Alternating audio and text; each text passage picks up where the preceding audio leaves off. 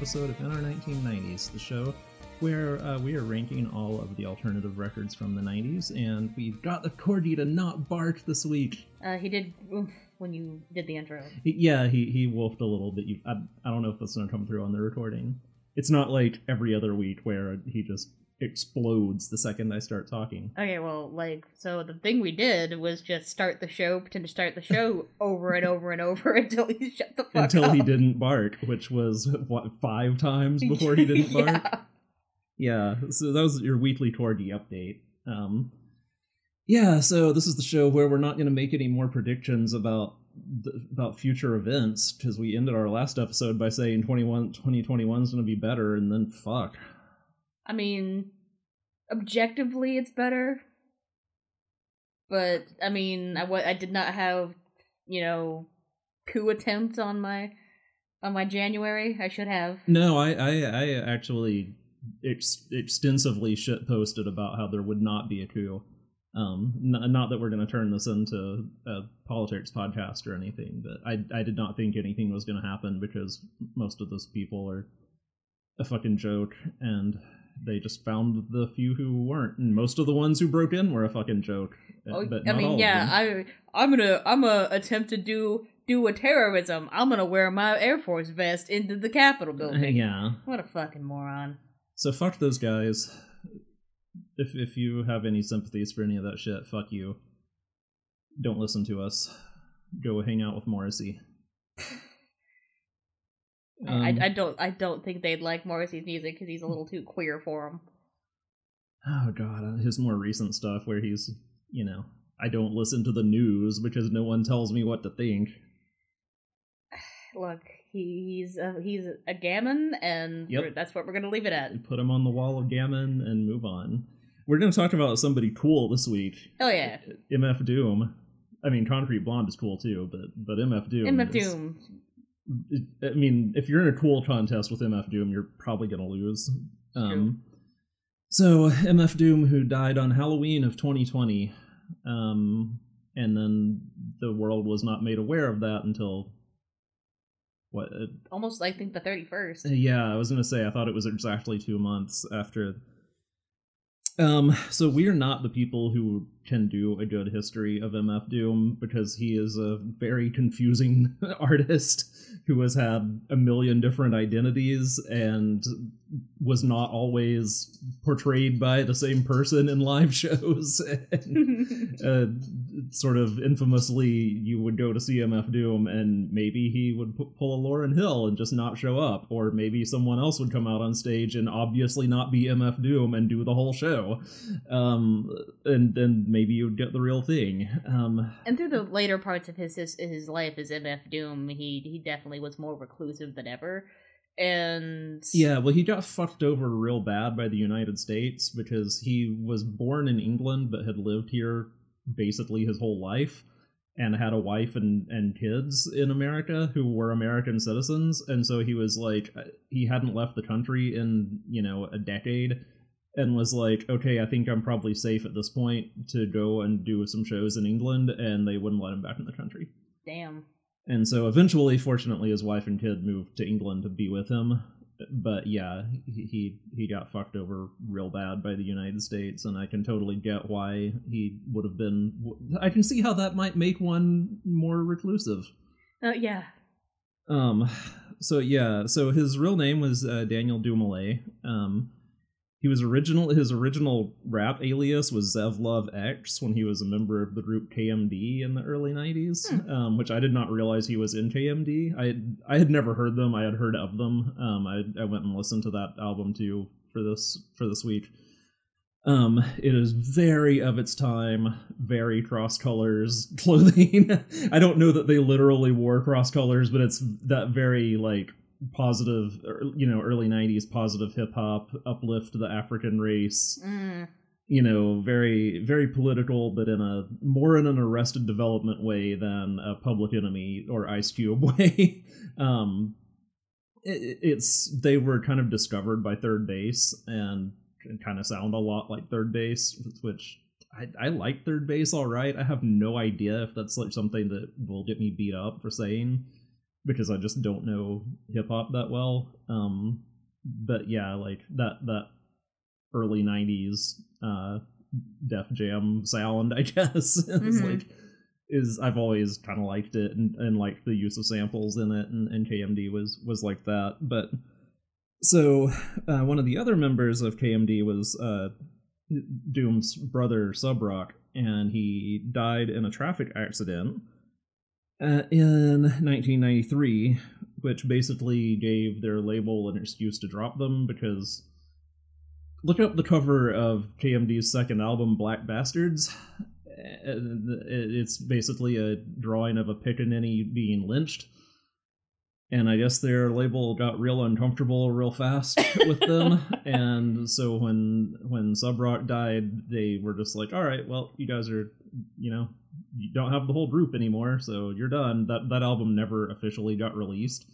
It did get out, like it's out there now if you want to listen to it. But and so then that basically put Doom's career on hiatus for about 5 years, and then he kind of started doing some shows. His initial shows as MF Doom, he just wore pantyhose over his head. He like covering his face was always part of it, but like initially it was like, I want to wear a mask, but I'm not sure what it's gonna be yet. And then he went with the whole Dr. Doom thing, shortly after that. And really had the best Dr. Doom mask I'd had that was not Doom. Yeah, like it started off as just he would straight up wear a Dr. Doom mask, and then as it became more like, okay, this is the thing I'm going to be known for, he kind of had his own version of the mask made that was not copyright infringing. Smart. But yeah, I mean, the mask is like, when you think of MF Doom, that's what you think of, is his his bootleg Dr. Doom mask. And this album really, so this was his first album back after KMD and what happened there. And it's that album that it's that first album where you can tell that the person had been carrying these songs around for 5 years before putting them out. And like, I think at least a couple of the songs Subrock actually co-wrote or even like performed on, co-produced. So like, that's how old some of this material was, because again, he died in 93. So it's I just, this is like the wildest comparison you're ever gonna hear, but like Little Earthquakes by Tori Amos is that like kind of famously that kind of album where she had those songs like forever and then finally got to record them, and so they're just extremely polished and just a first album that just comes out of the gate and blows you away. And yeah, and it's not like some of the other albums we've discussed on this show where that's like they've recorded this album like over the course of 10 years and finally got their passion project out. This is someone who I think just kind of, well, I think even before he invested Doom, he was getting a little more insular when it came to how he was doing. So that combined with losing your contract would be a good time to just fall back and just do a lot of work and figure out what you're doing. And that really shows here. Like, Doom's real good. Like, I I haven't really listened to a lot of MF Doom since I was much younger. I never listened to this album. It was mostly like Mad Villain and the later stuff. Yeah, but it was just sort of went. The video game community is very into MF Doom. Yeah, for obvious reasons. and so my real true like finally listening to MF Doom was through Salty Bet. That's not surprising. And man, even the later stuff just has this groove quality to it that is very good for just betting fake money on the internet. Yeah, so this album, I wouldn't say it's like super polished, and in fact, I think it gets kind of scattered in the second half. But when it's on, I mean, it's just, so Tick Tick has bad mixing. Oh, but I think that song's so good. Oh, it's very good. It's like my favorite song on the album. And it's not him rapping, which is the sad part. It's a guy called MC Grimm, or MF Grimm, sorry. And Doom just produced it because one of his aliases, because MF stands for Metal Face, But then when he produces, sometimes he would do it under the alias Metal Fingers. Mhm. So that's why he's saying Metal Fingers feed the beat, Grim Reaper eats it up. It's you know, it wasn't Doom rapping on that track, but I mean, even the production on that is just like fucking awesome. Oh yeah, it's just I was using that because I remembered it jumping out to me the most. It's like there's just a bit of a mixing disparity when it comes to some of the more oomphy tracks. That, Yeah, like, yeah. I had a hard time explaining what it was because it wasn't consistent even in the song, but it was some things just were like, that did not sound like I think you wanted it to sound. Yeah, well, despite like me thinking he was probably like nurturing these songs for a long time, I think it was still recorded pretty quickly. Mm-hmm. And on a very like shoestring budget, which comes through, especially if you listen to like the 12-inch versions that are on the bonus disc that's on Spotify. Mm-hmm. Like that sounds like, I mean, it sounds like it's recorded on a boombox. So I don't know. I couldn't find out if this version that we listened to is totally remastered, because I kept reading reviews and they were saying like, oh, you know, the big downfall is the production is so bad, and I was like, this production's not bad. But then I listened to those bonus tracks that were like, you know, the 12-inch release of the songs, and it's like, oh, okay, yeah, this sounds like it was, you know, recorded with a karaoke mic. So this might be a drastically different version than you heard in 1999, but like, I mean, like I was saying, I think when the production hits, it really hits. Like on Doomsday, for example, like I think that song sounds excellent. I mean, even like in post this, his like overall like production quality just like skyrockets. Yeah. But like it's still there are glimmers here that are very, very good, and it's clear that he is a competent musician who knows exactly what he wants mixed, and his sound feels like, man, I went to the record swap and got these things, what do you want to do with it? And I like that, because even by the time this album was recorded, that really wasn't a thing anymore. And it's a nice throwback to where hip hop started, which was people fighting over records at a record swap and then using a tape mixer. Yeah, and a lot of the alternative hip hop from the 90s that we're going to listen to is, you know, it was sample heavy, but a lot of it is like jazz records. Yeah. And, you know, some soul records, but what Doom did that I think really, not just hip hop, but other forms of music too, what kind of moved them forward is that he started using samples from 80s soul records. Yes. Like Doomsday is a Sade song. Yes. And the singer on it is singing the lines from the Sade song, except then she changes the last one about the, you know, the whole world could hear UMC. Obviously was not the line from Sade, but oh yeah. Yeah, so I mean, even in like, it's clever in the samples it chooses, and it's clever in how it uses them as something deeper than just a track to rap over. Yeah, this whole album has a very like smoky 80s cheesiness about it that's really good. Like because there's a reason other people weren't sampling that same music, and then he was like, but you could make something really cool out of that. And yeah, it is almost the definition of cool, because this album doesn't really get hyped up. It just has this very just mellow percussion to it that's like I enjoy. Right. I just realized I don't think we actually introduced which album this is. It's Operation Doomsday from 1999. And we just kind of went right in. We just started talking about Doom. So something else that he is known for is just his insane rhyme schemes and just rhyming words that you would not think are possible to get into a rap song. But like a kind of an example of how clever and obscure some of his shit could be is on The Finest. He says, metal drill with many styles, better still, feel like the number 26 on a roulette wheel. 26 is the black number next to 0. So, like, next to nothing. Yeah, that's a really fucking in-depth way of expressing that. No, and I think that Doom had a very clear influence on like the wave of backpackers that were going to come after this. Oh yeah, I mean this is backpack rap. This Yeah. is where it starts, you know. Yeah, And but I he's so don't much know- better at it than they would ever be. Well, yeah, because it's not pretentious. Like True. it's funny and clever and effortless, as opposed to, you know, I'm going to. I just whenever I think of Backpacker, I think of that Dirt Nasty skit in the 1980 video at the beginning of it. Mm-hmm. About the what is it? It's like the 26th level of Gondor. That's what I always think of. And like the guy in that video, I want to say, why don't you go back to rapping about getting your dick sucked?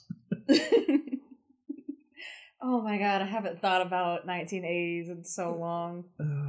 I have to listen to that after this podcast. But yeah, I mean, I don't know. Wow, the Corgi disapproves of that.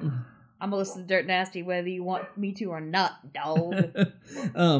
Yeah, I mean, so you get, you know, backpacker hip hop out of this. You get a sort of the next generation of alternative hip hop out of this. And like, I don't want to say that people like Tyler the Creator and Earl Sweatshirt and LP wouldn't have been rappers if not for Doom. Like I'm sure they all would have. I don't think Mike would have been a rapper without Doom because his voice is so similar. But it's just, I mean, you listen to the earliest Odd Future stuff, and it's just straight up, we love MF Doom. Mm-hmm. And like, I mean, there's a thing that I think Earl Sweatshirt just straight up like stole from him on the song "Hey," where he says.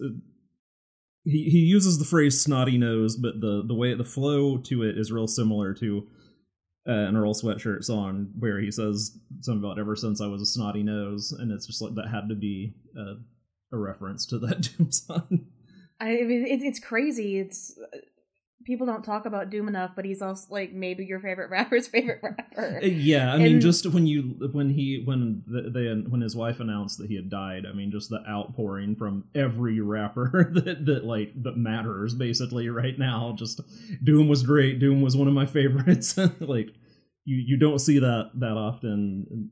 Yeah, he's just one of those rappers where like everything is so intensely him and so intensely like well crafted. That even if you don't like this kind of rap, you will sit there and go like, yeah, Doom's real good. And that's what I always thought, and I got more into jazzy gospel tracks the older I got. And then I started listening to him as like a full piece, and I was like, oh man, Doom is so good.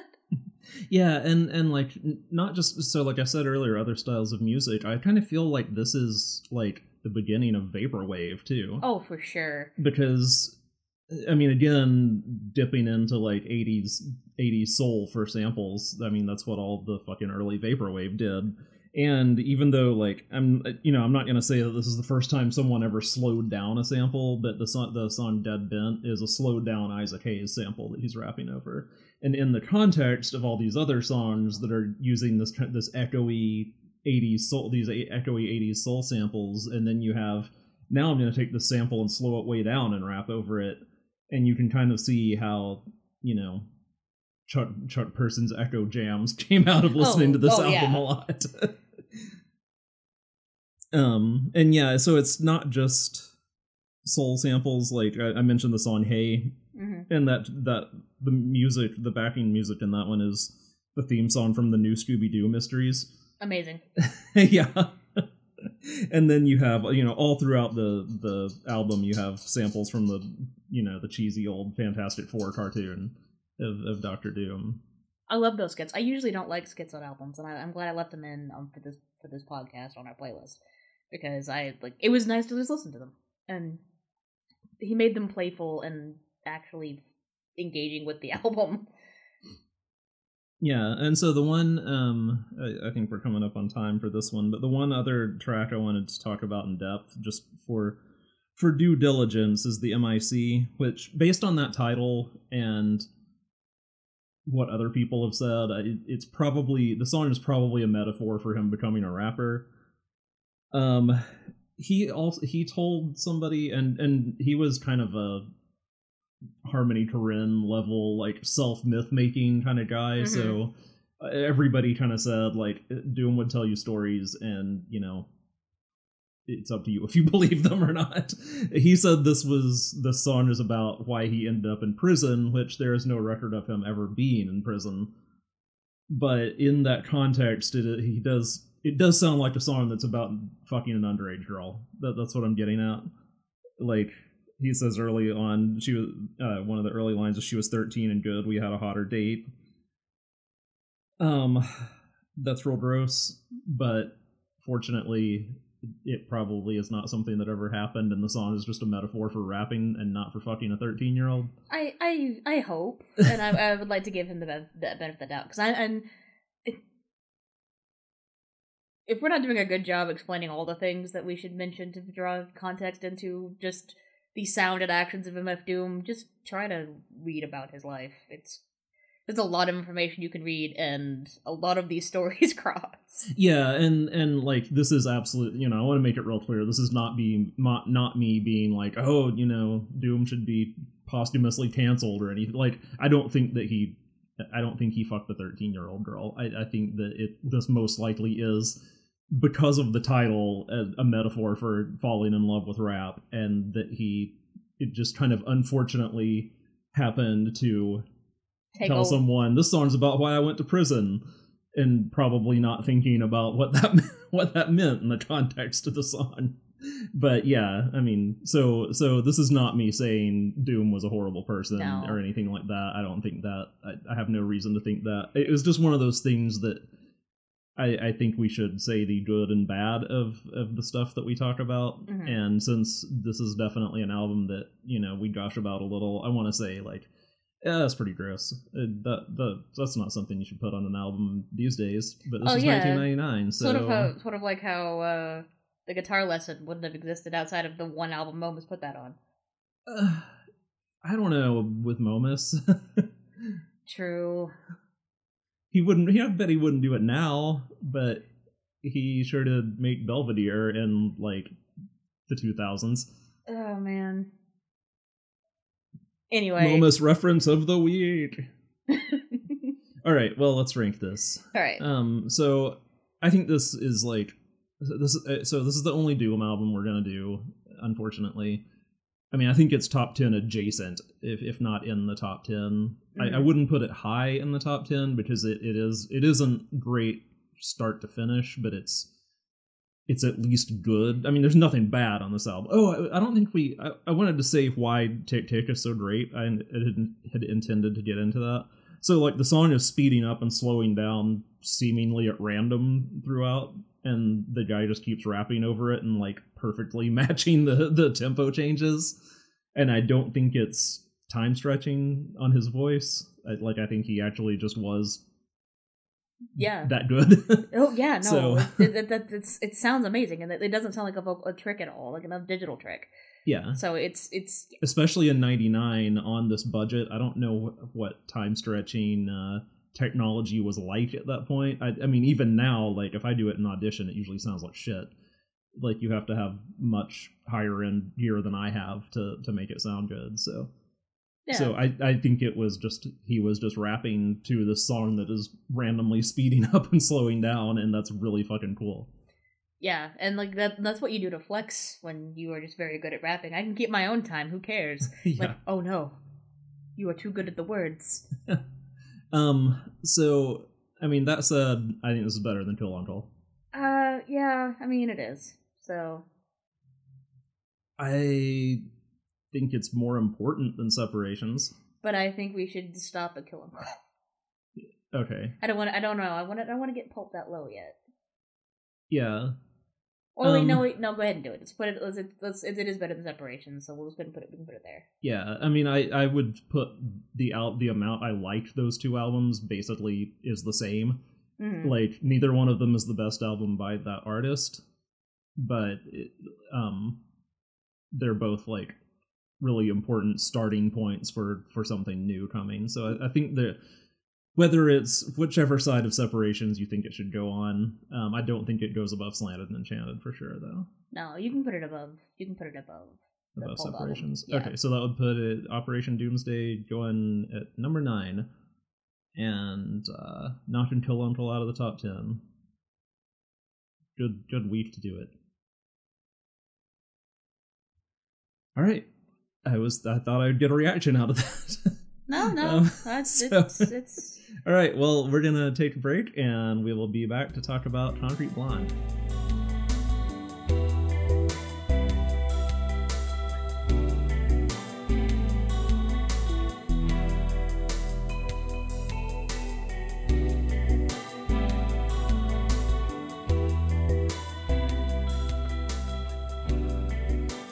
We're back, and it's time to talk about our second album of the week, and I'm going to remember to introduce it this time. It's from 1990, and it is Bloodletting by Concrete Blonde. Take it away, Adrian. Yeah, so this is the third Concrete Blonde album, and I think, honestly, my favorite. Yeah.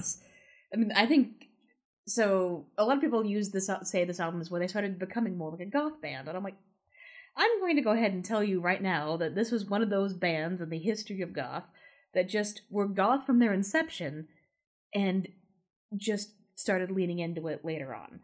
And because, yeah, they were an early 80s, rock adjacent band. They just wanted to be a rock band, and then it just, first album, just doom and some bats, and you're like, yeah, we know where this is going. And then it turned into Bloodletting. And the song Bloodletting, the vampire song, is fucking great. It's goth as fuck. It is the gothest as fuck song in a time when people were real hopped up on the Anne Rice sweaty vampires. Yeah, and I mean, it is straight up about Interview with a Vampire, right? I don't know if it is. I thought they said, yeah, this is about Interview with a Vampire. This is about Lestat. It was certainly about Lestat. You don't mention New Orleans and then it not be about Lestat. And it puzzles me that Joey is the song that this album was famous for, the song that was very high in the charts. Yeah, not Bloodletting. Put it down. I think it was. Joey. So we can go ahead and just talk about Joey. It's like their biggest hit by far. Mm-hmm. I mean, it's good. It's a good song. It's a good song. It got to 19 on the Hot 100, which is like the top 40.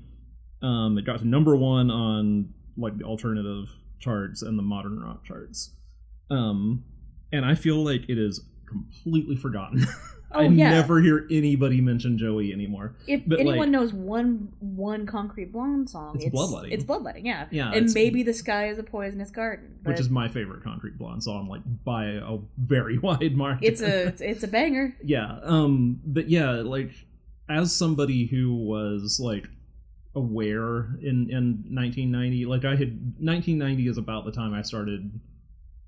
Like, I think I was 13 in 1990. Wait, no, that's not right. I was like, when the fuck was I born? You were 12. Yeah, okay, I was 12, which is about the right time to start getting into music and having, I mean, as I've said on the show, I was into music early and into weird music early because of my sister. But by 1990, I was shitty about it because I was in junior high almost. Mm-hmm. And I fucking hated Joey. And Joey was the song that I was like, why is this song on the radio every 5 fucking minutes, this boring fucking song? And like I like it now. I think it's a good song, but it is a good song. It's weird to me. I guess it's not. I mean, it's kind of it's almost a one-hit wonder situation where like that song is very not representative of this band. No, it's the most like late 80s rock ballad, but with a goth tilt.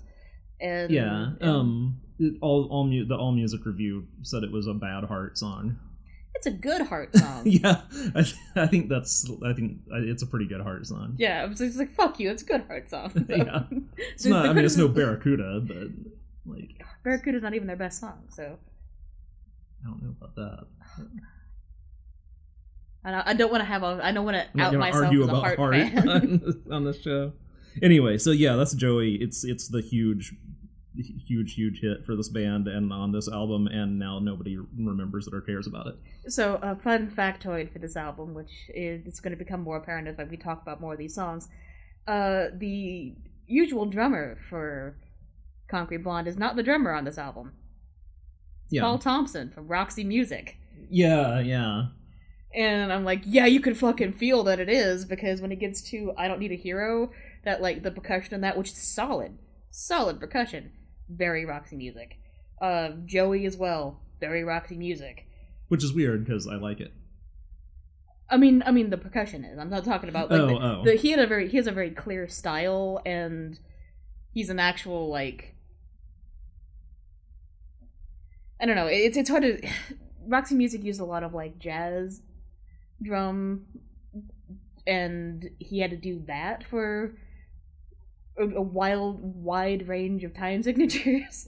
And it was interesting hearing him hear that same sound translate into what is sensibly a goth album.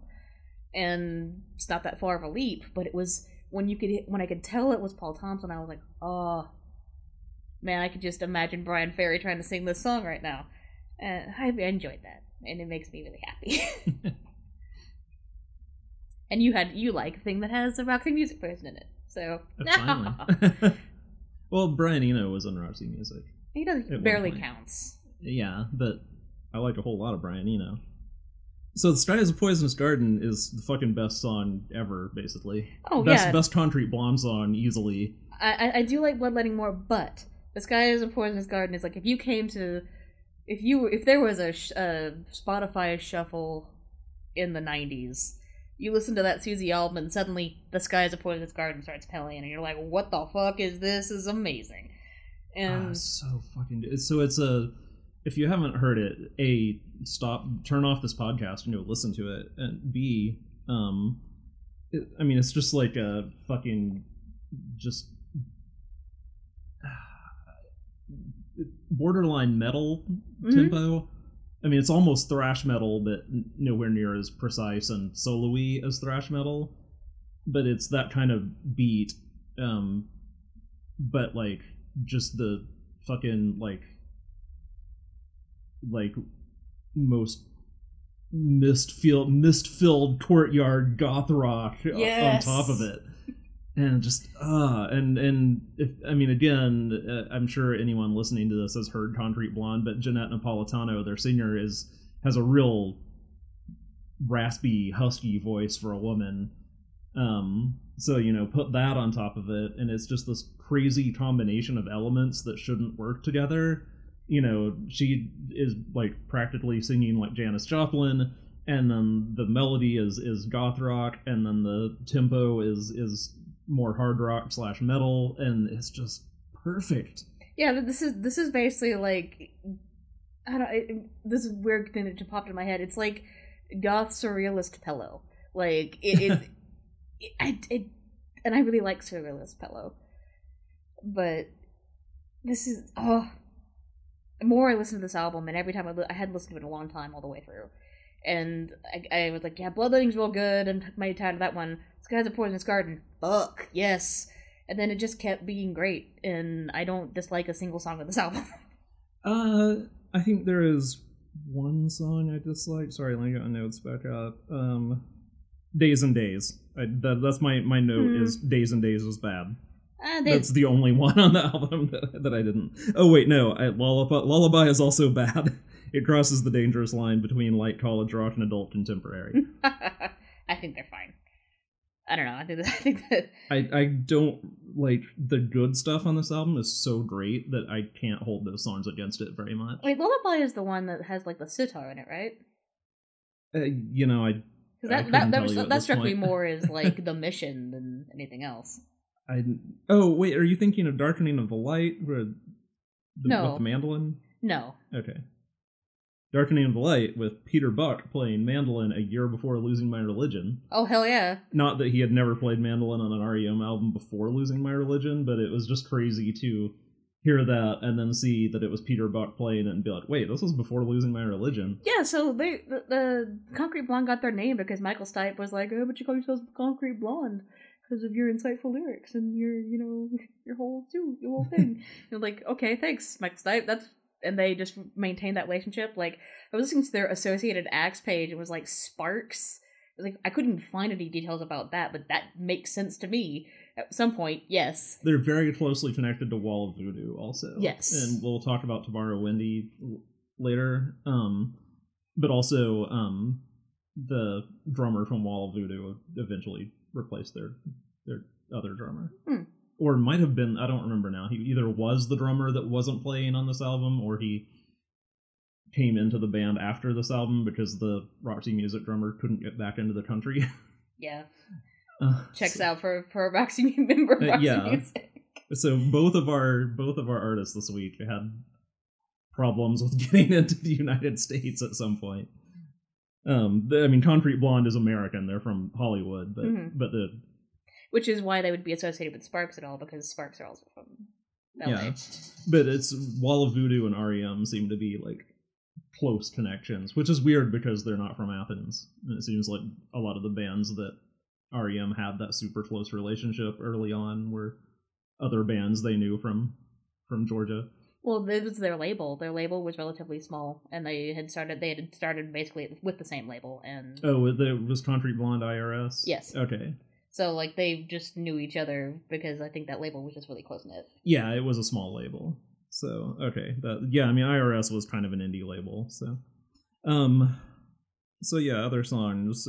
Caroline is, again, I thought it had kind of a heart feel to it, but also, like, real heavy on the Pretenders with like the chorusy lead guitars. I mean, there's nothing wrong with repurposing Heart, okay? I mean, I fucking like the Pretenders a lot. Yeah, so like, that's there's nothing wrong with either of those bands. Like, and especially if you're a woman-fronted rock band I mean, this was 1990, but this is an 80s ass album. Oh, for sure. It sounds like the 80s, and they formed in what, 84, 86? 83. Oh, 83, yeah. So, you know, at that time, like, Heart and the Pretenders were kind of your big influences if you were a rock band fronted by a woman, you know, and Janis Joplin, obviously. Yeah, and we mentioned about like Ferg kind of holding down that rock woman image, but the Concrete Blonde was doing it too, but they just kind of got shifted into the goth scene very quickly, and that they never really got that same comparison. But like,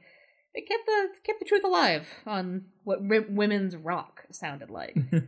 Yeah, I mean, it's definitely, you know, 70s as fuck in a lot of ways, but then with that goth edge to it that makes it its own thing. And as you can hear on Darkening of the Light, which does sound like a Mission song to me. Oh, yes, it does.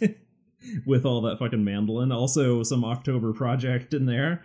You know, this album is just nice. Yeah. It's nice for your ear holes. I mean, Darkening of the Light with Peter Buck playing is basically goth REM. Yes. And you know what? It works. And I turned this album on my nice new speakers before I came in here, and like Darkening of the Light, I was like, wait a minute, I have to put this on the speakers. And I'm like, yes. Yeah, that's like probably my second favorite song. I have to really be in the mood for Bloodletting. Like, I recognize what a great song it is, but like it only grabs me if I'm like, I just have to be in a certain mood for it to really hit. But like, Sky is a Poisonous Garden every time. I mean, that song just lays me the fuck out every time I hear it. And Darkening of the Light is like that for me. That's a song that anytime I hear that, it's great. I also still really love Tomorrow Windy. So Tomorrow Windy is really weird because it was written by Anthony Preboy from Wall of Voodoo for a solo album, but Concrete Blonde covered it before that album came out because they were friends with him and heard the song. And also Jeanette Napolitano sings the Anthony Preboy, Andy Preboy.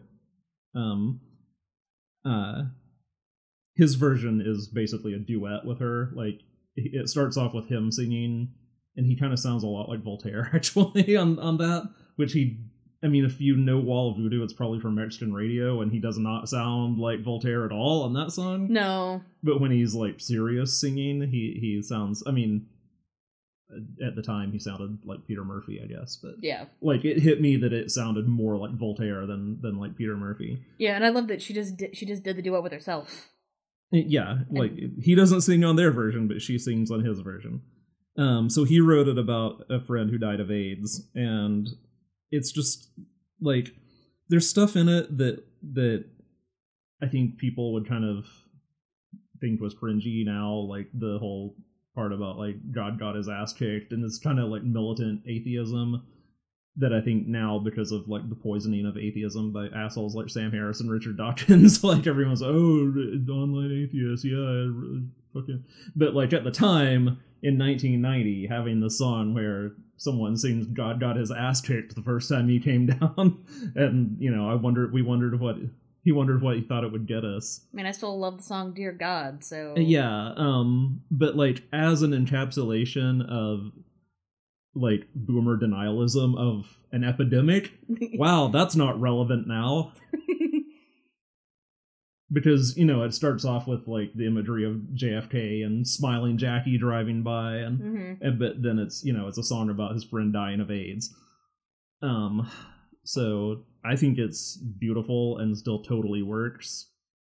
Oh yeah, it's a little bit cringy, but like that's fine because there's a lot of power and like intent behind it. Sometimes something can have really embarrassing lyrics or lyrics that don't age well, but you still get the fucking power of it, and you're like, yeah, no, that works. And her doing the duet with herself is a honestly beautiful touch, and I have listened to the other version. Yeah. And I like this version better. I like this version more also. Musically, they're not all that different, but she just brings so much depth to it. Yeah, she has more feeling. Like, singing like Voltaire or Peter Murphy, it's striking, but it's not necessarily deeply emotional. Like, it's this kind of artifice. I mean, it has this artifice to the emotions of it, whereas she just fucking hits you with it. Yeah. And I think that's why it works better. And I love voices like that. I love really strong voices that you can pick out, because if you hear even a bit of a Concrete Blonde song that's not one that you'd probably get a good idea for who it is based on the sound of her voice. Oh, and her voice is fucking unmistakable. Yeah, and I love voices like that, and I will always kind of champion those of the bands we listen to, because that makes it so much. Yeah, and I mean, you just don't hear voices like hers in pop music. Which, no. I mean, this isn't just. I mean, it's kind of a disservice to call this pop because it is more hard rock, but it's radio rock. It's pretty mainstream for something we're going to cover on this show. It's like Miley Cyrus has a voice like this now. Yeah, but I mean, what I was going to say is, like, you would hear voices like hers in gospel and in blues, and I mean, she's kind of a torch singer. You just didn't hear it in. I mean, even Heart was not that kind of.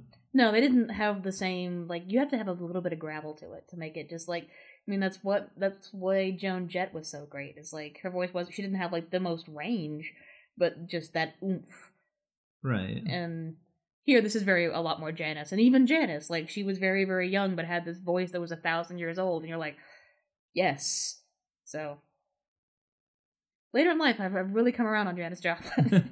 I'm sorry, it's another of my musical heresies is I can't stand Janis Joplin. That's okay. It's okay. I started this by talking about it being Goth Jefferson Airplane, so... see, I like Jefferson Airplane, though.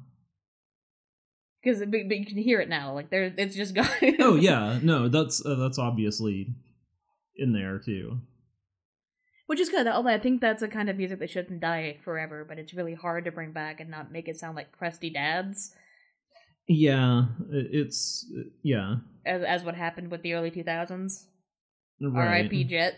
We don't get to talk about Jet. If we ever finish this podcast, we can do an episode of, like, what came after the 90s, and then we can talk about Jet. But yeah, overall, this is a just solid album you should listen to. I mean, I think it's more than solid. I think this is excellent. It is.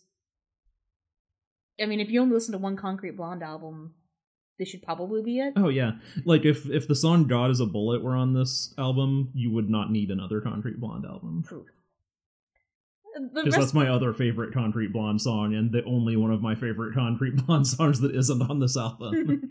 I mean, I think their whole discography is pretty good. If you like, proto-goth, and then watch a band slide into death rock really hard.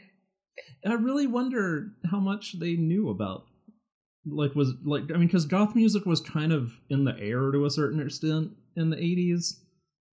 But like, it's kind of hard for me to imagine this band listening to Bauhaus and The Cure and Susie. Yeah, there's definite Susie here, but I think they all came from the same influences. Yeah, I mean, Susie was a rock band, a punk, and then a rock band, and then somewhere in the middle they had those influences from actual rock bands. But I don't know. I think it just happens to these bands. I think you could have none of these bands could have ever met or heard one another, and I think still would have descended into goth. Yeah, I just wonder if this is kind of I mean, obviously Screamin' Jay Hawkins is pre-goth, but like I Put a Spell on You is absolutely proto-goth. Oh, sure. And this almost feels like that same kind of like there wasn't maybe they weren't really aware of goth music, but kind of figured it out for themselves in the same way that you could say Screamin' Jay Hawkins did, even though goth music didn't exist yet. You just gotta feel yourself and feel your music. That's really the only way. If you're gonna turn into a goth, it's gonna happen naturally. You don't, because there's a real difference between doing goth intentionally and then doing goth because you have no other choice. Right. Because you just have to let the darkness out. Yeah, and that's what happens to bands that just, oh, I woke up today covered in bats. I'm a goth band now. Whoops. But the ones that are intentionally goth, the only one those are the ones I have the harder time listening to. Yeah. And it's like I think the Crook Shadows are like one of the few bands that transcend that some. I mean, they're still. I mean, talk about cringy, even though I like them a little bit. I Am Winterborn. Like, just I mean, turn that's it on. the best song ever, but also the cringiest song ever. Yeah, just turn it on. Don't listen to the lyrics, but feel that you're Winterborn. No, do listen to the lyrics. Like, it bathe in the cringe. Like, it's a good song. Wear your Molgoth like a pair of black and white stripy arm socks. It's we get to do Crook Shadows on this show. Oh man. Not that album, I don't think, but yeah, like before they got listenable. Their early stuff's fine, but they're not Concrete Blonde. We're here to talk about Concrete Blonde. Yeah, well, let's rank Concrete Blonde. And okay, so I think this is a solid ass 3. That high? I was not expecting it to go that high. I think this is a solid ass 10. I think I would give you a 6. I can't put this above Lush, I don't think. But think about this guy. I wouldn't put it above Slanted and Enchanted either. Because it's as good as it is, it didn't influence anything. No, but it is an amazing album that everyone should listen to. And yeah. I think it's a good number 10. I think you're wrong. Do you think it's better than Operation Doomsday? A little bit, yeah. Either way, Separations is out of this gig. Yeah, so. I'm not worried about that because I think the argument that this is better than Separations is real strong. I just don't think it's better than anything above Separations. I'd put it above Superstition, but I think Superstition's too high. Yeah. That's why I said put it. But Slanted and Enchanted is the big sticking point for me. To put, like, as much as I like this album, to put it above something that influential is real hard for me. All right, we can put it at 10. All right, I think that's the best place for it. I was like, oh, Hadrian's gonna be happy because I'm gonna agree that this goes in the top 10, and then you hit me with 3. I can't believe you think this is better than Liberation. I do a little bit. Yeah, I definitely don't. I think it's. But I also have a deep emotional attachment to Liberation, and I was trying to rip that Band-Aid off. Yeah, well, I love Liberation though, so I'm not gonna let you. Not with this album, anyway. Well, when we do the next Divine Comedy album, we'll just. Yeah, well, the next Divine Comedy album we're gonna do is probably the one I think is better than Liberation, so that'll be fine. We have so many Divine Comedy albums to do in the 90s. Yeah. I might not do Liberation. I mean, fucking, what is it? Promenade? Yes, Promenade next. Yeah. Okay, well, let's so set this in stone. Bloodletting going at number 10, which puts it between Operation Doomsday and Separations, and knocks Pulp out of the top 10 for now, but, like, who are we fucking kidding? Pulp is going to be back in the top 10, and probably not leave with at least one of their albums, so... We're gonna fight over which album that is, but one of them will win. Yes. Alright, so 2 changes to the top 10 this week. I'm gonna read the top 10 out now, because that's a thing that we do on this show. At number 10 now, Bloodletting by Concrete Blonde. At number 9, Operation Doomsday by MF Doom. Number 8, Slanted and Enchanted by Pavement. Number 7, Superstition by Susie and the Banshees. Number 6, Spooky by Lush. Number 5, Very by the Pet Shop Boys. Number 4, The Philosophy of Momus by Momus. Number 3, Liberation by the Divine Comedy. Number 2, Get Lost by the Magnetic Fields. And number 1 is Nonsuch by XTC. Alright. If you want to see our complete rankings, all 72 albums we have ranked at this point, you can go to bit.ly/NR1990s. That's bit.ly/NR1990s. And if you want to listen to every episode of the podcast and every album we have ever ranked, you can go on Spotify and search for NR1990s. Are we making that new playlist? Yeah, so... I noticed you added these two to the old playlist. I've removed them since. Oh, okay. Let me say what I'm going to say. Now the podcast playlist is going to be NR1990s 2020 and NR1990s 2021. So I'll start from here on out until the playlist gets unruly. I will move them into the next year. But I don't think we're going to get a whole year in one playlist since we have only been doing this show for like 6 months. It's been longer than 6 months. Has it? Yeah. Not much. Like April of last year. Oh, okay. I thought we started in May. One of those times. But yeah, if it gets unruly, I'll make a, part 2 and change it to part 1, part 2. Yeah. But I think we'll be fine. All right. Well, so we are going to add 2 more albums to that new playlist. What are you bringing next week? I am bringing a thing. I have to look up the artist's name because I can never fucking remember it. I remember now what you told me you were doing. Yes. I'm doing International Pop Overthrow by Material Issue. Yeah, I almost did that album way early on in the show, but we had just done something similar enough to it that I didn't want to do it. I was trying not to do another goth album this week, so... It's not... Yeah, that's definitely not a goth album. No, I said I was trying not to. Right. Yes. I thought you were going to say I was trying not to, and then I did anyway. No. I my last 2 have been industrial and goth, so... Yeah. Well, I am going back to my quest for the bottom of the list next week. Shit.